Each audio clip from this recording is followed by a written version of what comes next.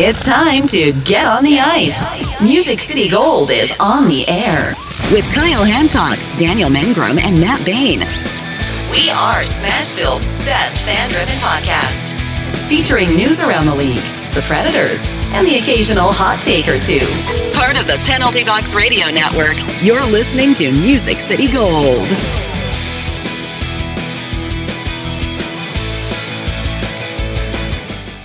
And welcome back, everybody, to another episode of Music City Gold on the Penalty Box Radio Network. I am your host, Kyle. With me, as always, are my co-hosts, Daniel and Matt. Hello. Hey, guys. I'm actually kind of excited. I got the cut to get all three of us at once, not just me waiting for the two of you. So, trying to get back in the rhythm of things, Kyle. You got to be really quick on that switchboard operator where you talk about actually hiring somebody, or AKA having someone, because we can't pay anybody, to come over here and do the switcher. But for now, we're relying on Kyle's quick reflexes to get us in the frame. But that said, fellas, it's a little gloomy out today. And why is that? That's because of daylight savings time. And it fell back, and now it's 5 o'clock, and we're all sitting here yawning before the podcast. And I honestly hate this time of year. And I think this is the last time we're going to be doing this, I heard, right? We got to go forward. Debatable. I thought we were going to go forward once, and then that was it. So the Senate voted unanimously that they were going to, do away with it. But I heard it's got installed in the House, so it may or may not actually ever get done.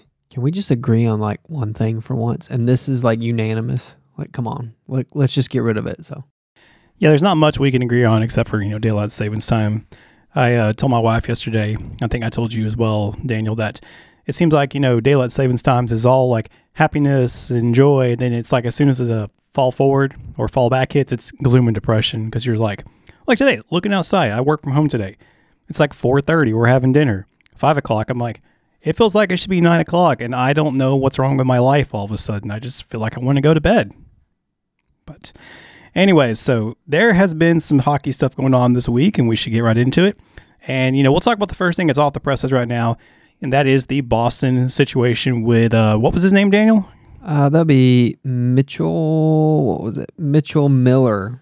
See, I didn't even know the scrub before this, but I had to do a little digging and backstory where apparently Arizona had drafted him, and then some bullying came to light where he was, I guess, severely picking on a mentally challenged person.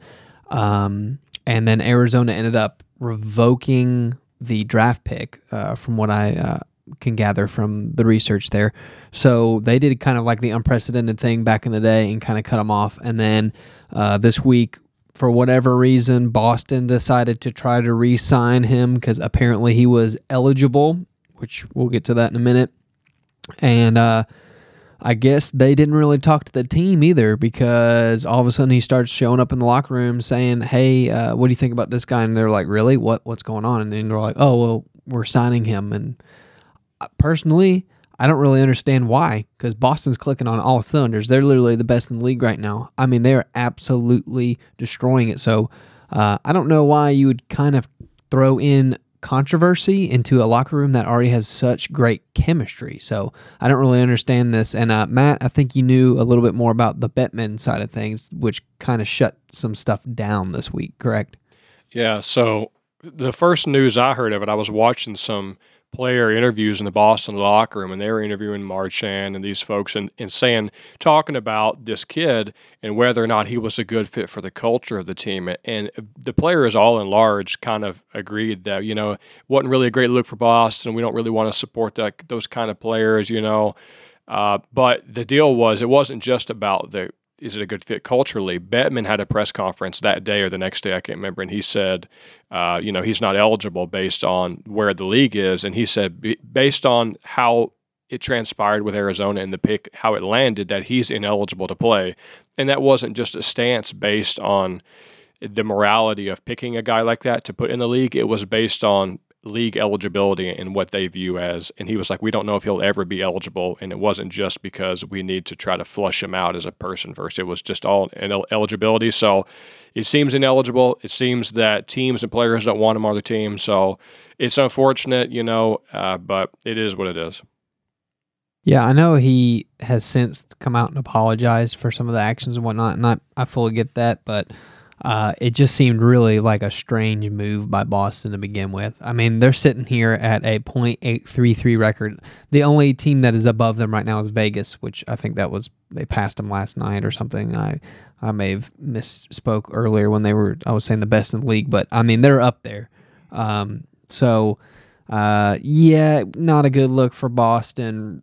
Don't really want to change up some stuff, but kind of glad the league actually made a ruling on this, so you kind of have a cut and dry situation. There's no like black and white on this because, here recently the league has had some interesting moments, especially with like the Blackhawks and all the other turmoil that we've had and controversies going on.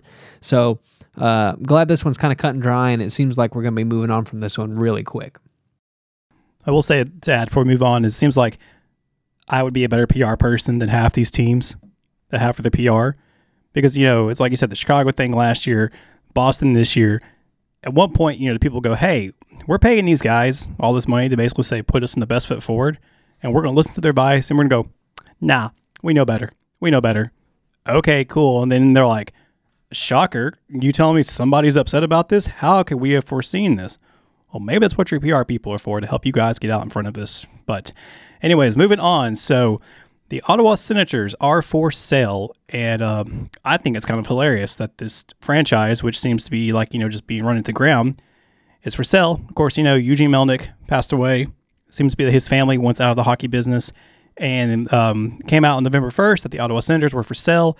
There is a sports company called Galatiotti, I think that's the best I can do, Sports Partners, based out in New York. And they valued the team, Sportico said the team was valued at $655 million, which you're thinking, that seems like a lot. Then you compare that with the Penguins sold in 2021 for $900 million. And then the Preds are for sale with the ownership group, like not being sold to move, but just the stakes are being sold at $775 million. And a condition of the sale dictates that Ottawa remains in Ottawa, which I think is, okay, cool, because everyone's like, well, here's Houston. Houston's going to be calling. But before I give it to you guys, I think the best point of this is that our favorite Deadpool guy basically came out and said, hey, I'll buy the team, which I think would be great. And if they do, rename it to be the Ottawa Deadpools. So, Daniel? Yeah, so Ryan Reynolds did throw his hat in the ring, which I thought was kind of nice. He is Canadian and very beloved in Canada. So, honestly, he's a wizard with marketing.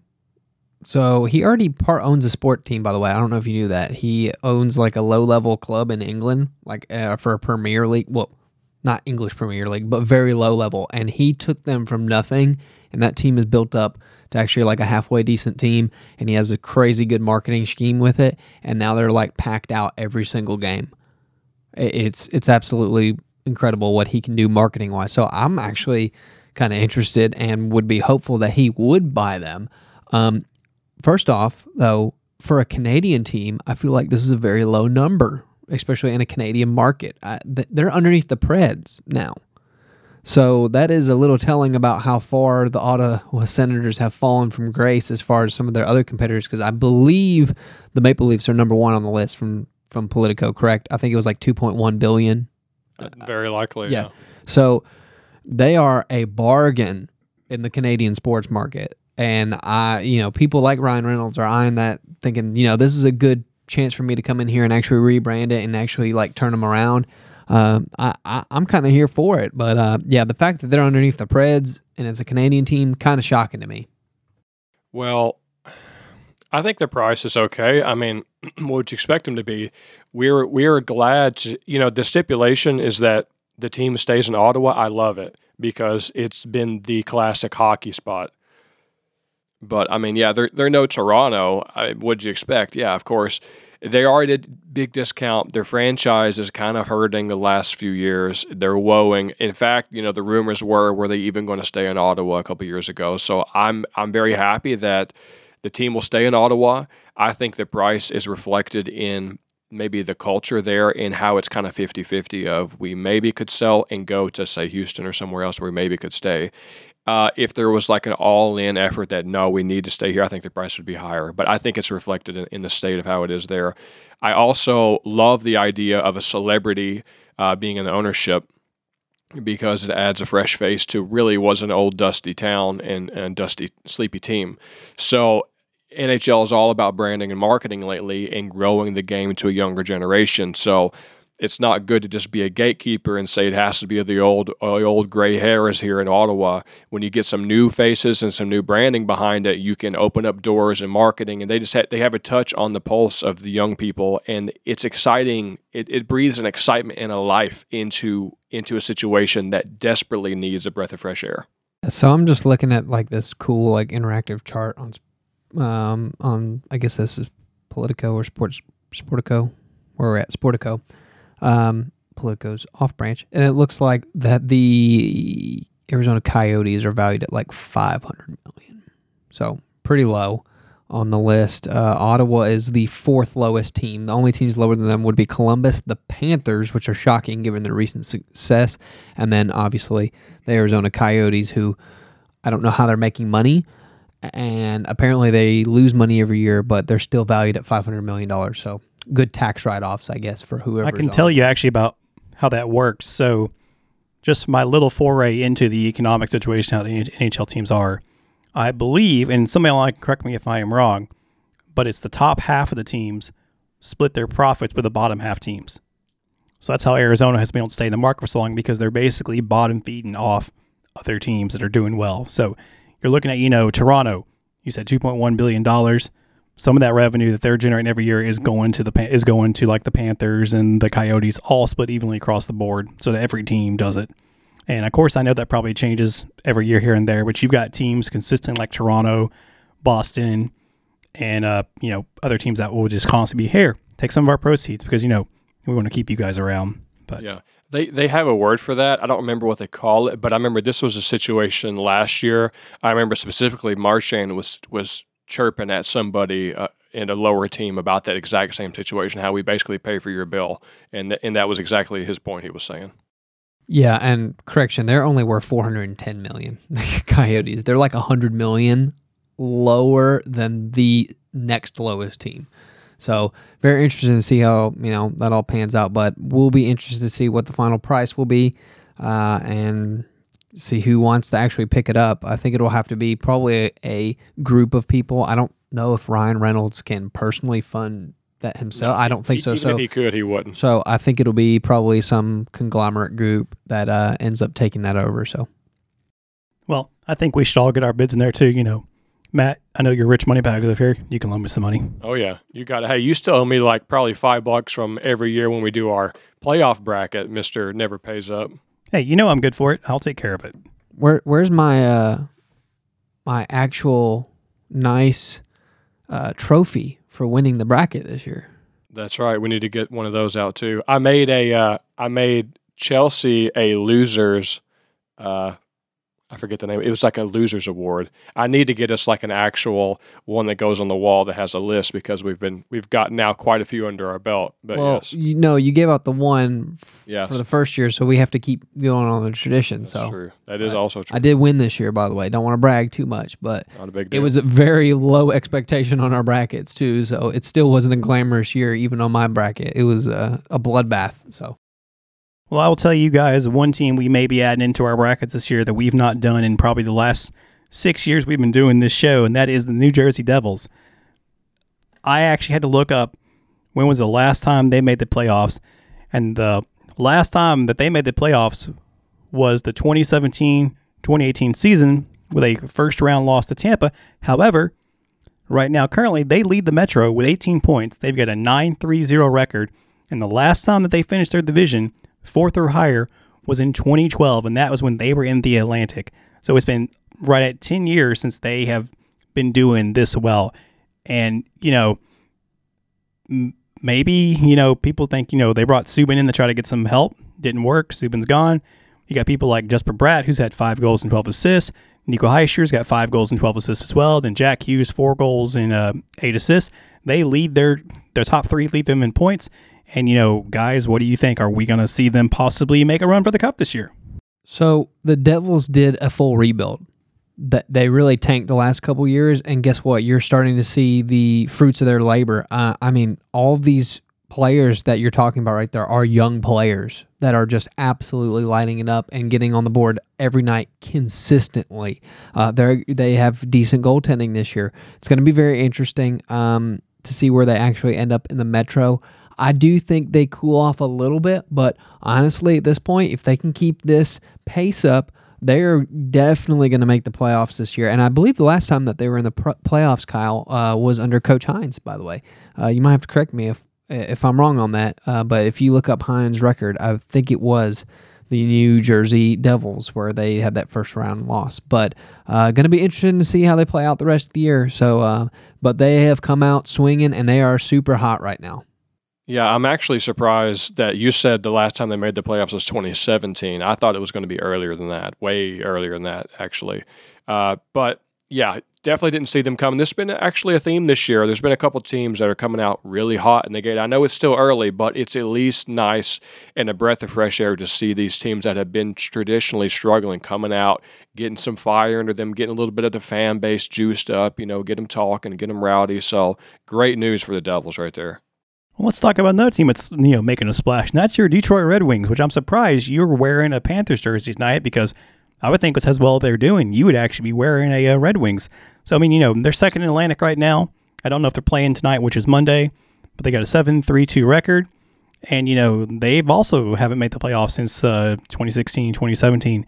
And so, Matt, since you're our resident Red Wings expert, is this the year? Are they going to host the Cup?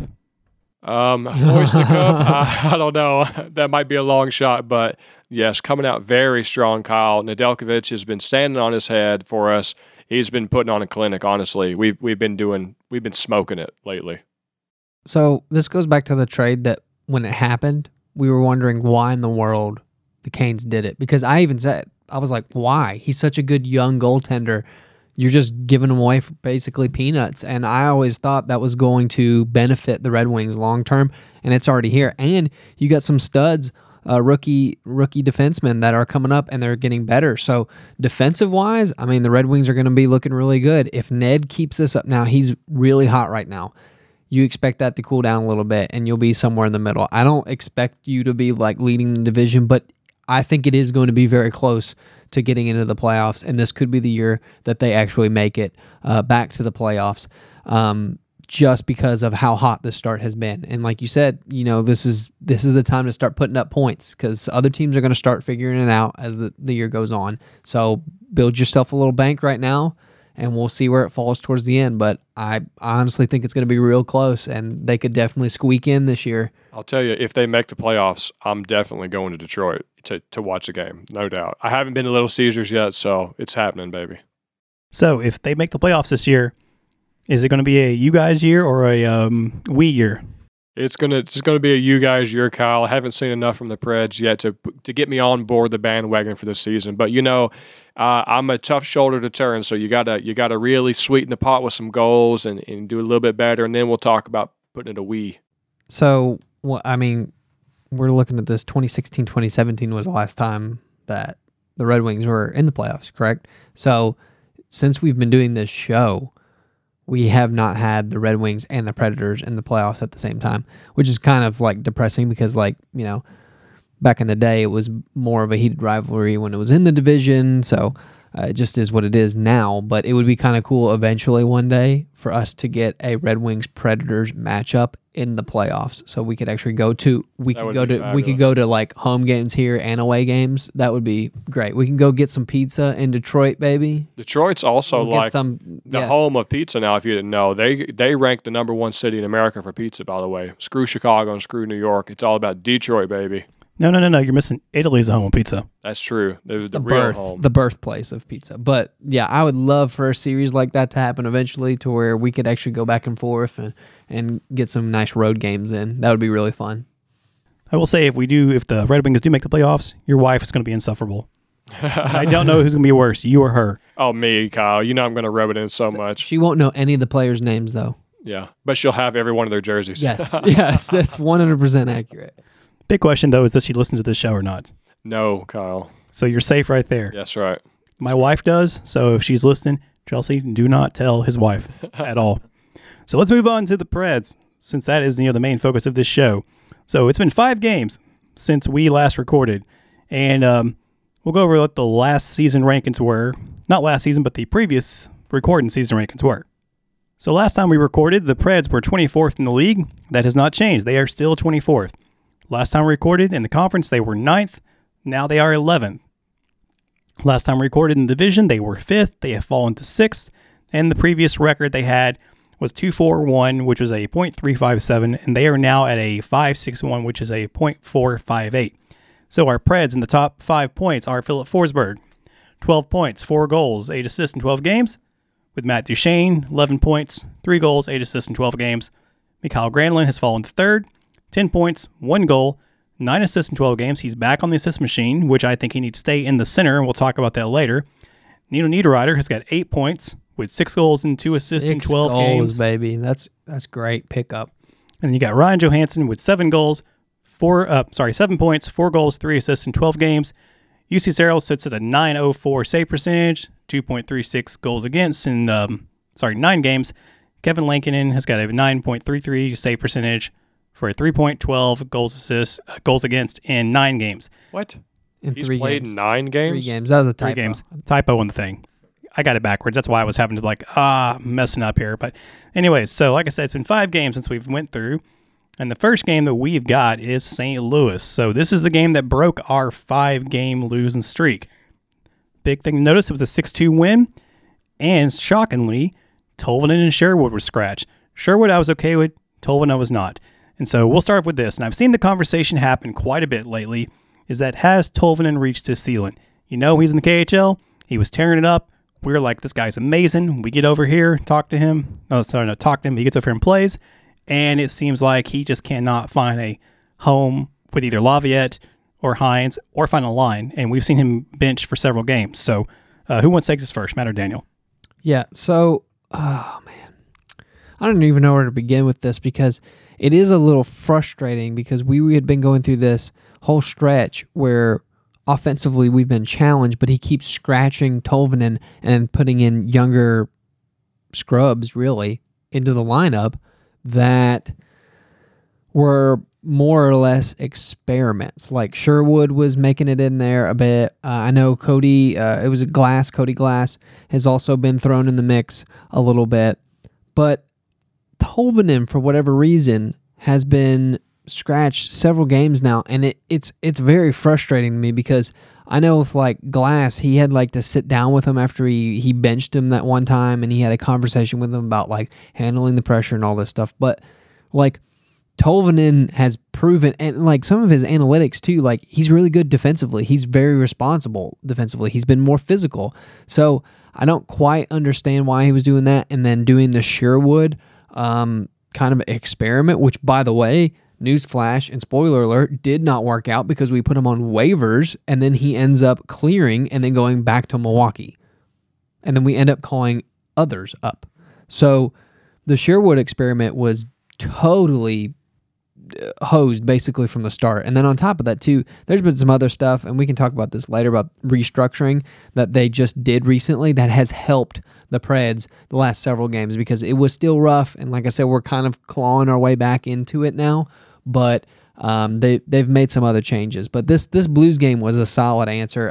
The Blues are also on a really terrible skid right now too.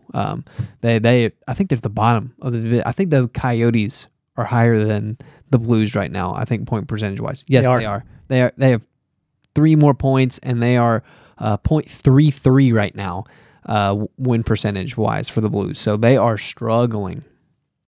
Well, back to my boy Tolvanen for a second. I haven't mentioned him yet much this year because really there's nothing to talk about because he kept getting scratched. So I'm along with you, Daniel. I don't know what it is, especially at the start of the year. If you're going to mix up the rosters, mix them up. Mix them up with the guys who you know have talent.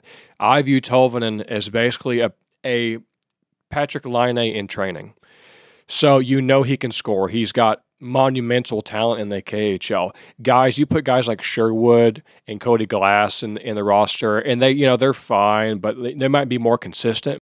But if you ask me, give me the guy who I know has more upside. Because if I can get a guy that snipes like Patrick Laine, okay, it might take a little bit of work and development to get him to that level, but I know he has a higher ceiling. So the first of the season is the best and most ideal time to slot him in, get that rhythm going, just try some change-ups in the roster, try something to see if something can click and help him excel, because you're all about player development, Coach Hines. So great opportunity for my boy.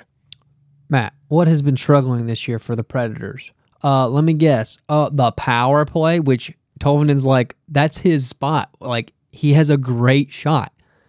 That's like his specialty. Like, you want to put him in those positions to be able to score those goals and actually have the opportunity to do that. And he can't do that if he's scratched and on the bench. Last year, I believe he was on power play unit number 2. So what was happening is last year, the top unit was just on a tear. That was like Duchesne, Forsberg, Yossi, Ryan Johansson. I think, like they were absolutely killing it last year.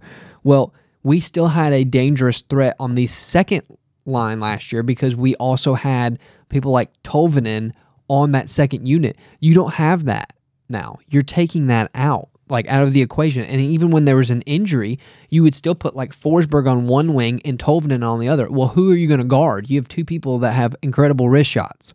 So it created a matchup problem. I don't really understand why he's still out. I really don't get it, because he has proven himself to basically be defensively responsible, to be that two-way player that Hines likes. He said that I don't know how many times, and he now is that person, but he keeps scratching him.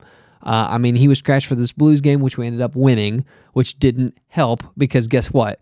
If the lineup was such, then normally he's going to keep said lineup for the next game, and then we get hosed by the Capitals. 3-0, by the way. So I don't get it. Yeah, the Capitals game was the first time we've been shut out all season. And I don't know why I didn't recognize that. For some reason, I thought it had been earlier. We'd gotten at least one more where we've been shut out before. But one interesting thing on here is that the Preds had 5 power play opportunities, got 0. Now, to be fair, the penalty kill did their job, took the 3 shorthand chances away. But this game, besides Ovechkin scoring a goal, I will say I was actually kind of bored this game. There was just nothing going on. The players weren't exciting. It was just one thing after another. We saw the same lineup as last time. And, we'll talk about later after this game is when we start seeing lineup changes. But, again, Tolvanen, Sherwood were scratched. And, do you guys have anything to add on this game before we move on to the next one, which was the blowout by the Oilers? Not really. It was just kind of a snooze fest the entire time. Honestly, I was kind of back and forth. I was doing some house chores and just watching them kind of waste away the game. They had nothing going offensively. The only difference going into this next game, which we're going to talk about, is Tolvanen was reinserted in the lineup, but it made no difference because guess who is on the other team? McDavid and Draisaitl, and Draisaitl owns the Preds, and McDavid came to play this night.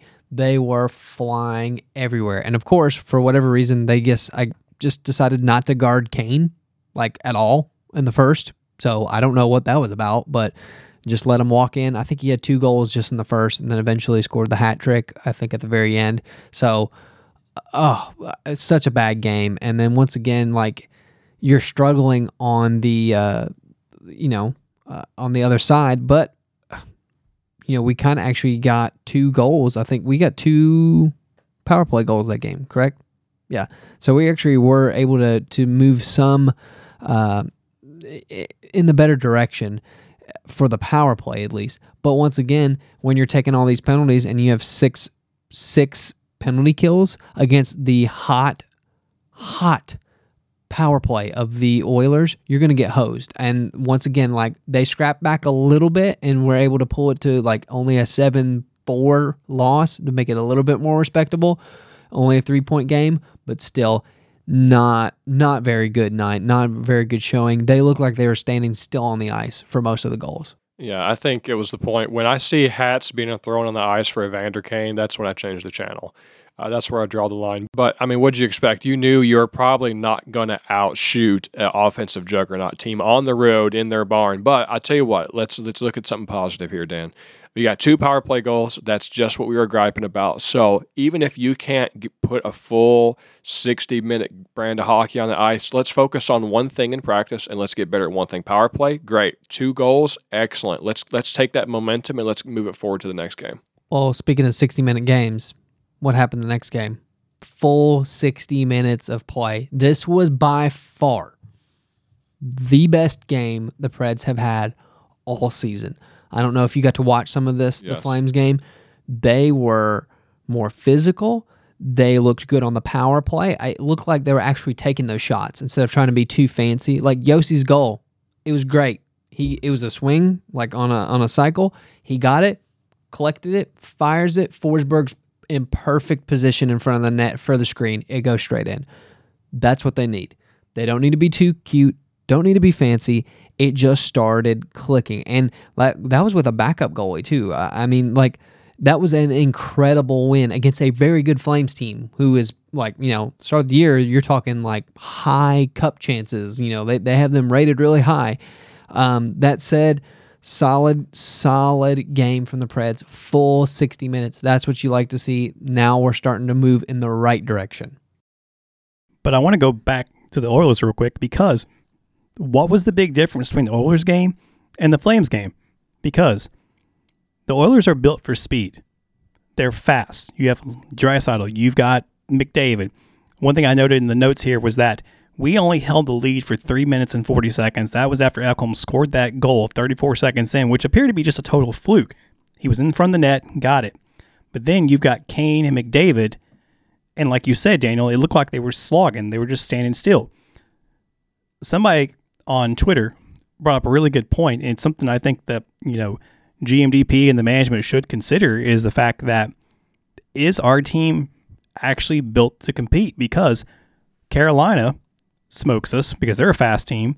Colorado, who won the playoffs last year, smoked us because they're a fast team. And it seems like Smashville leans a little too much into the whole smash aspect, which, to be fair, has good indications, like the Canucks game we'll talk about later. That was one where we was actually able to throw the body around, get the identity back, and pull a gritty win out. But that doesn't work against a lot of teams, because it seems like most teams are moving towards a skill and speed, and it seems like we're kind of in the past. So, I mean, the way the team is built, are we made for a championship caliber team? And okay, Dan. So one of the main things that was changed defensively for the Preds at the beginning of the season, we kind of alluded to this, and I don't know if we specifically talked about it, but was when McDonough came on, Ekholm actually had to swap sides. They swapped him over. I can't remember if he was right and he had to swap to left, or if he was left and he had to swap to right. But whatever the reason was, is they were favoring McDonough coming in and giving it to his side. So Ekholm was the one that had to change his game, and it throws you off completely. And guess what? I think I read, I think it was tonight or something, that they have begun to swap him back. And basically that's why McDonough and he have not been paired together for all the games. Can you pull up the pairings for some of these games too, for as far as the defense? I'm trying to remember. So Calgary, it was Ekholm and Carrier, and McDonough was not there. So what about for... This is Edmonton. Edmonton. So, yeah, they started to walk this back, because earlier in the season, they liked that pairing, and then they were like, nope, we're not doing it anymore. Basically, they broke them up, because eventually, from the start of the year, you knew it was going to be Josi and somebody, and then basically Ekholm and McDonough as the second pair. They're not doing that anymore. Everything is more evenly spread, and they moved him back to his correct side. So I think that will help him get more comfortable, and I really don't know why they did that to start, because that's probably been in the scouting report for people. But finally, I like this distribution of having everyone kind of even, and you have somebody that is basically like a veteran on each of your pairings. So that way you're not going to get hosed on, whatever, and Ekholm gets more comfortable back in his position again. Because basically he had to unlearn what he had already built up his entire career, and now he's thrown back into his original position. So I think it's just going to take a little bit of time for Ekholm to actually gel and get back into the groove of things. And we can talk about some of the other call-ups too that we've had, which have been huge. But so I think that was the wrong choice to start the season. And we're now starting to see our win percentage come back up, by the way. I think it's interesting, you basically have three monster lefts, Josi, Ekholm, and McDonough. But that leaves you pairing with Gross, Carrier, and Lauzon. Yeah, on the right. So the traditionally the Preds used to really stack lines 1 and 2 and just let the third pairing just fall, whatever. Yes. Just that was the weakest part of the team. But 1 and 2 pairings were great. And they had that because now you can put on your PK, you put your top 2 defensemen. The problem with having all the best left, they're not interchangeable, like you said, Dan. It definitely throws Ekholm off to go to the right. But the issue that you have all of your good players, your top liners on the left side, is they can't all be on the top line. And the real negative I see to this in the future is that when you guys are on the PK, you can't put 2 great defensemen on the ice. You have to pick a veteran and then a rookie. That could be exploited for sure. So that is at least something different that the Preds are not used to. They're going to have to learn to adapt to in the future. Well, they've done this and they've spread it out. And in the past 5 games, you're batting 3 wins, so you're at like a 0.6 win percentage, and comparative, like we started off like a 0.35. Like obviously you're trending in a much better direction. But they're trending in the better direction, but yet it seems the Preds actually went down in the Central. Yeah, because because everybody was winning. I know. I just thought that was humorous. Yeah, it is humorous because literally everyone won this week. Pretty much almost all their games. So that was very interesting. The Central, once again, is just going to be super stacked, and they can't dig themselves a hole or continue to dig themselves a hole at this point and expect to make the playoffs. But nevertheless, the Flames was a huge win. And then kind of what Kyle was alluding to is like they were still able to play that physical game, and they kind of toughed it out for the Canucks. So this game did not start off good. Oh, it did not. I think I tuned in at the end, towards the end of the first, and it was 3-0 in the first, and we had like 3 shots on goal. It was abysmal. But interesting to note, we called up first-timer defenseman Jordan Gross from Milwaukee, who had been lighting it up and tearing it up in the AHL. So what happens naturally, of course, when we pull somebody up? He scores a goal. He actually scored 2 goals on the night. Now, that said, he did have a blunder, which caused a goal, so he did make up for it with 2. But he is a rookie. I'm whatever about it. But he is very much a puck-moving defenseman. And it was very interesting. I think what did they put him on? They put him with Yossi, which I thought was very interesting because both of them are going to want to move it together, and they're going to want to start cycling and stuff, and they like having that speed aspect and to play both ways. And sure enough, he ends up with 2 goals on the night. But that was in place of Borowicki, who's still slightly injured, I think, from that really traumatic incident where he ran into the board or got boarded. So, hopefully, once again, he will be back in the lineup very soon. But, man, Jordan comes up. This is a promising sign for a young defenseman who's been basically getting groomed in Milwaukee. I think he might stay here a little longer. Yeah, he probably will. One thing I liked on his goals was that one of his goals came off the power play 2 unit, though, like we said earlier, that's the unit that kind of needs the help. So if Borowicki comes back, I can see Borowicki being the 7th defenseman and sitting and letting the young guy come up and actually, because I like Burrow, great name, because, it's Murfreesboro, Burrow, all that fun stuff area. Everybody loves it. Burrow Cup, baby. Exactly. But, as much as we like Borowicki, I'd rather have a young defenseman who can score goals, move the puck, and especially he's playing with Yossi. He's going to learn a lot from this guy. And, I don't see a reason to put Burrow back when he gets in. So, Matt? Well, the interesting part we talked about a couple of minutes ago, it's almost like an identity move for the Preds because we mentioned how like Colorado and Edmonton are fast teams. They're young teams, and that's what's winning right now. That's the trend in the league. But Burrow represents that rough and tumble Smashville style hockey that the Preds have been putting on the ice, which I love. I think that drives fans to the arena. But it's almost like an identity crisis of, well, here's our brand of hockey, Burrow, but yet we kind of need to get faster, so we might want to sub him out for this new kid in the AHL, and we're going younger as well. So it's an interesting move the Preds are doing going forward. Well, when Borowicki comes back, you can still keep him as the 7th, and if the game is against a team that is more physical, like the Flames or the Canucks, you can sub him in and take Jordan out. Like, that's not a problem. But that said, I mean, Gross has shown more upside than even what Fabro's been doing, too. And Hines is on record recently for saying that Fabro needs to step up too, because he's been in the lineup for a while and he has not produced at the level that they thought he was going to, because we were very high on him several years ago, and he just, offensively, he hasn't really panned out. Defensively, he's been meh, I would argue. So, kind of interesting, but I think the funniest part about this is the Preds actually did come back to win this game. So they kind of chipped away, played that greasy game like Kyle was saying, but then it went to shootout. And did you guys see the final shootout goal? Oh my goodness. Yes. Bo Hovart, what a noob. You get paid all that money and you lose the puck on the shootout. You think you could skate out there and do any of that? But it was quite comical, because it almost looked like he just left it. And he just kind of skated over and was just like, oh, man.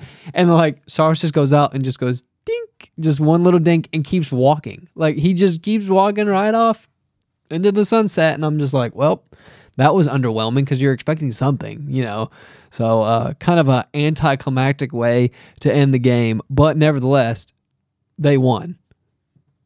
They're going to have to change his name. Some people call him Bo Scorvat, and they're going to call him Bo, I left the puck behind me. Yeah, it was not a good look for them, but the Canucks have been kind of in the dump this year, so I can't say much because the Preds were there for a little bit, but it seems that, we are trending upward just a little bit there, but yeah, not a good look. Well, it makes also, I want to add, it seems like we've got our defensive pairings all solidified for the first time in years, but now that leads to an issue with our second and fourth lines because of all the lines that have been changing the last 5 games and since the beginning of the season. It seems like line 1 is always a mixture of Forsberg, Granlund, and Duchesne. Line 3 is always Trennan, Sissons, and Jeannot. That's a hurt line. You don't mess with that. And it seems like the lines where, if we don't know where to put you at, is our second line and our fourth line, when traditionally it's your top 2 lines, which are your most solid, and your bottom 2, which are the ones that are fluctuating more. And like we said with Tolvanen, has he reached his ceiling? Fabro, the question has been, has Fabro reached his ceiling? So even if we continue the upward trajectory, I don't know if we don't get our lines fixed on our offensive, because that's a big sticking point, is that we struggled out the gate offensively with our big names. And, do we get it fixed? Because if everybody usually kind of takes Thanksgiving, that's the quarter mark of the season. By this point, you already know who your top teams are, you know who your bottom teams are, your middle teams are. And generally, wherever you stand around Thanksgiving is kind of where you're going to spend the rest of the season.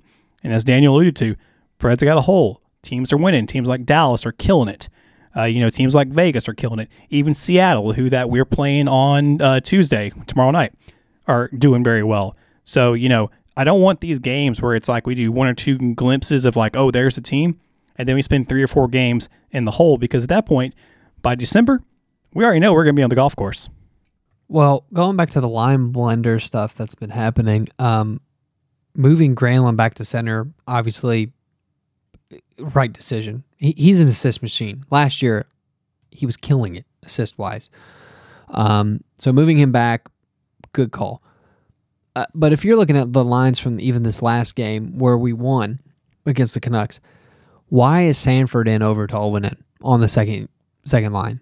Seriously? Like, what has he done to prove that he has a higher offensive upside, or even defensive upside, I might add, than Tolvanen? That doesn't make any sense. Or Glass. Glass has shown that he can actually play really well. Now, he's made a few dumb mistakes, but you need to put him in there and let him develop. You see the upside of both of those, and I don't understand why they're out. Carrier was actually scratched in the last one, which is bizarre to me, because I feel like he would be better than Lazan, but who knows? I think they were just wanting a little bit of extra oomph in that bottom third pair for the defense, but Carrier needs to step up for sure, get reinserted back in the lineup. But yeah, as far as the line blender stuff, you got to get Tolvanen and Glass back in the game. Like, you need to bench Smith and Sanford for sure. They've done nothing. I am curious. I've never heard of Sanford. I knew about Tolvanen when he was in the KHL. I knew about Cody Glass when he played for VGK and they were kicking some butt. So how are these two people getting cut all the time in favor of a guy I've never heard of? Because Cody Glass did great for Vegas. I mean, he wasn't a first-line guy, but like I knew about him. I knew his name.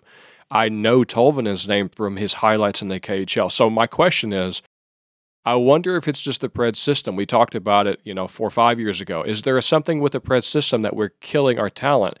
I wonder if you took these two players and put them on Jersey right now, if they're lighting it up on the second and third lines.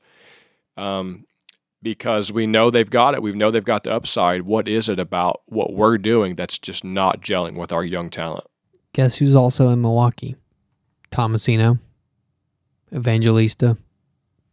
I don't know how to put, you need goals. You need goals. I don't understand why you have Sanford and Smith. If you want to move towards a faster, more flashy style play, then you have to be able to willing to compromise some of that, and you need to bring Tomasino back. You're talking someone who spent, how many games did Tomasino play? Can you pull up that, try to find that last year for the Preds? Because you can probably find that real quick. I think it was a significant amount of games that he played. I don't understand that, at all. You're putting in AHL level talent over somebody. And by the way, Tomasino is lighting. He played 70, is that right? 76 games for the Preds last year? Yes. He only had 9 in the AHL. So he played 76 games in our system. And then we're favoring him, our newbies over him. And then basically, by the way, I think he scored again last night for Milwaukee. And I understand that he struggles a little bit with some of the more developmental side of stuff, we want him to be more careful with this and stuff. But he clearly has a higher offensive upside too. And you've spent more time developing him. Yes, you've already put him in for 76 games. I don't quite understand that. So, to my point, Sanford, Smith, even McCarron. McCarron's a larger body, and I do kind of see where he needs to be in the lineup a bit, but I'm sorry. You need Tomasino back in. You need Glass in. You need Tolvanen. Those three alone, you're talking huge upside on the offensive side of things. And if you can shore up the defense and some of these people that are supposed to actually step up, be good, like Carrier and Fabro, then you shouldn't have to worry about it as much. But just, I don't know. It's been a very frustrating line blender for the last couple of games just to watch. Looking at Sanford here. So he played... In the last season, he played for Ottawa and Winnipeg, played a combined total of 62 games for Ottawa and 18 games for Winnipeg, played 6 games for us. And the fact that he's went, since 2019, it was 20 Blues, 21 Ottawa, Winnipeg, Preds. That just shows he's just one of these journeyman NHLers that keeps going around. I'm sure he's a great guy. I'm sure he's a very nice guy. But he's not what we need. And like you said, Daniel, I don't understand why Hines seems to have these people. We saw it with Laviolette too. Laviolette had his players that he wanted in regardless of how well. And I think it's I won't go as far as say criminal, but it certainly should be very eyebrow raising when you take players that are well known offensively and you favor them for people that, spends 3 years on 4 teams basically. It just doesn't make sense. Well, as much fun as it is talking about the Preds lines and everything, it's getting ready time to close the show down. And so, Matt, as always, do you have any stats for us this season that, we didn't hear about last time? Of course, Kyle. I don't know if you guys have heard about my boy, Erik Karlsson, is back in business this year. He currently leads all defensemen in points. And when's the last time he's been in the game? When did he win the Norris in 2015, 2016? Back in his Ottawa days. So it's been a few years. I was thinking, after he broke his ankle in the playoffs there, he's been on a trajectory, a career decline after that. So I'm really glad to see him progressing back to his old standard of where he used to be. I'm very glad to see that for him to see him lead the defenseman in that regard. And also, I was talking about Detroit earlier, boys. I don't know if you saw this. I had to do a double take during the show here. Detroit currently sits in 7th place in the league, above Toronto Maple Leafs, by the way. Yeah, Toronto's not happy right now because Austin's not producing right now. Well, he's been kind of snake bitten. Who's also been snake bitten? Cale Makar, 1 goal so far this year. So just letting you know for all those Cale Makar people that wouldn't shut up last year because that's all I could hear about, even though you somehow gave him the trophy over Yossi. Yeah, I got tired of Colorado fans last year. So yeah. That said, your boys only got one goal this year, so I don't want to hear it because you gave him the Norris off of goals last year, and Carlson's actually back and kicking some booty over there. So good to see. Finally back. I mean, he's been in the dumpster a while. So you know who else? My favorite guy. We got to talk about him. Old Brad Marchand, baby.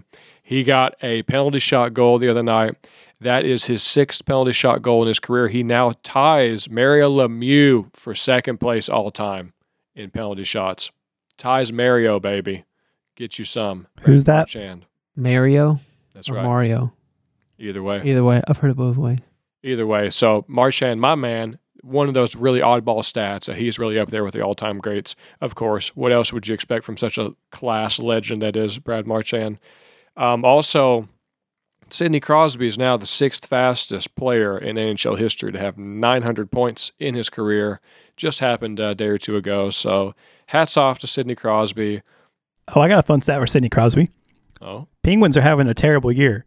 yes. This is the worst year for Sidney Crosby being on the Penguins since his rookie year with the Penguins.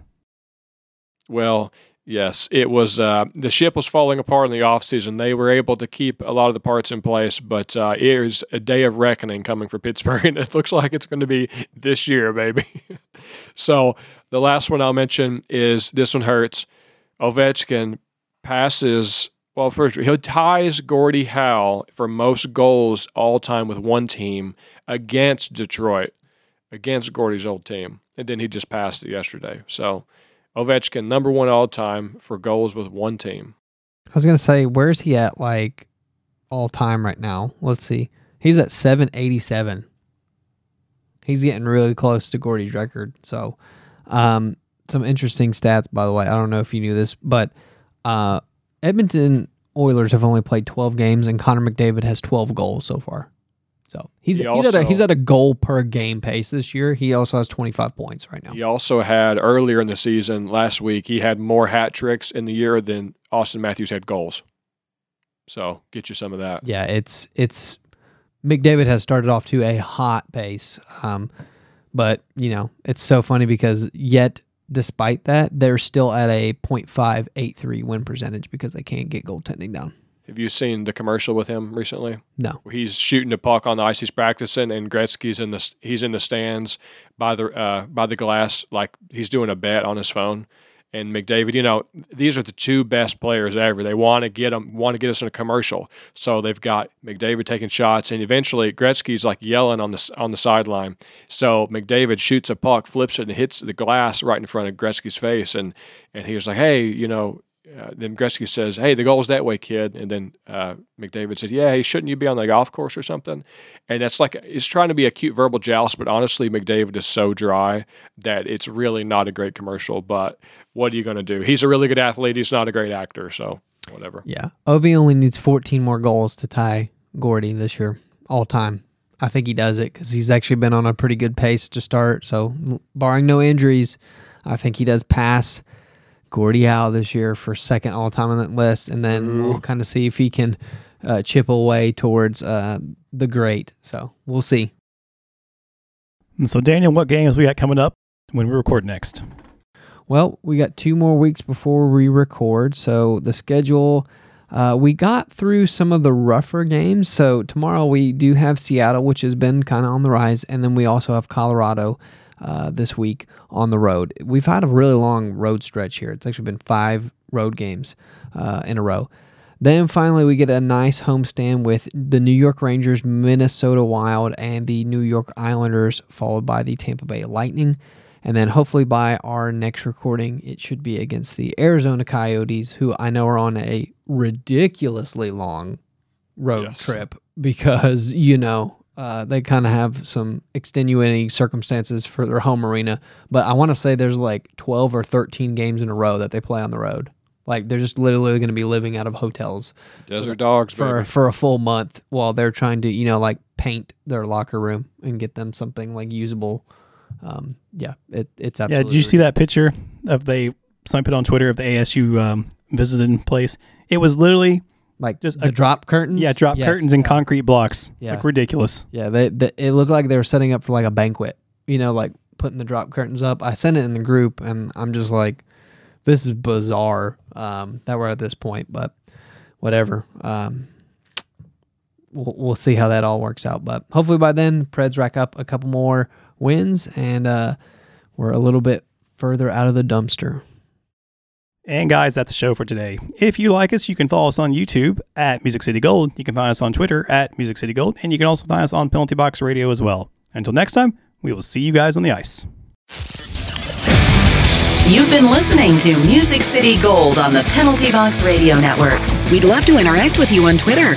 The show can be found at Music City Gold. You can find Kyle at Kyle Hancock, Daniel at C Dan Drum, and Matt at Matt Bain 31. Past episodes of the show can be found by subscribing to Music City Gold or Penalty Box Radio on iTunes or at penaltyboxradio.com. Thanks for listening, and we'll see you on the ice.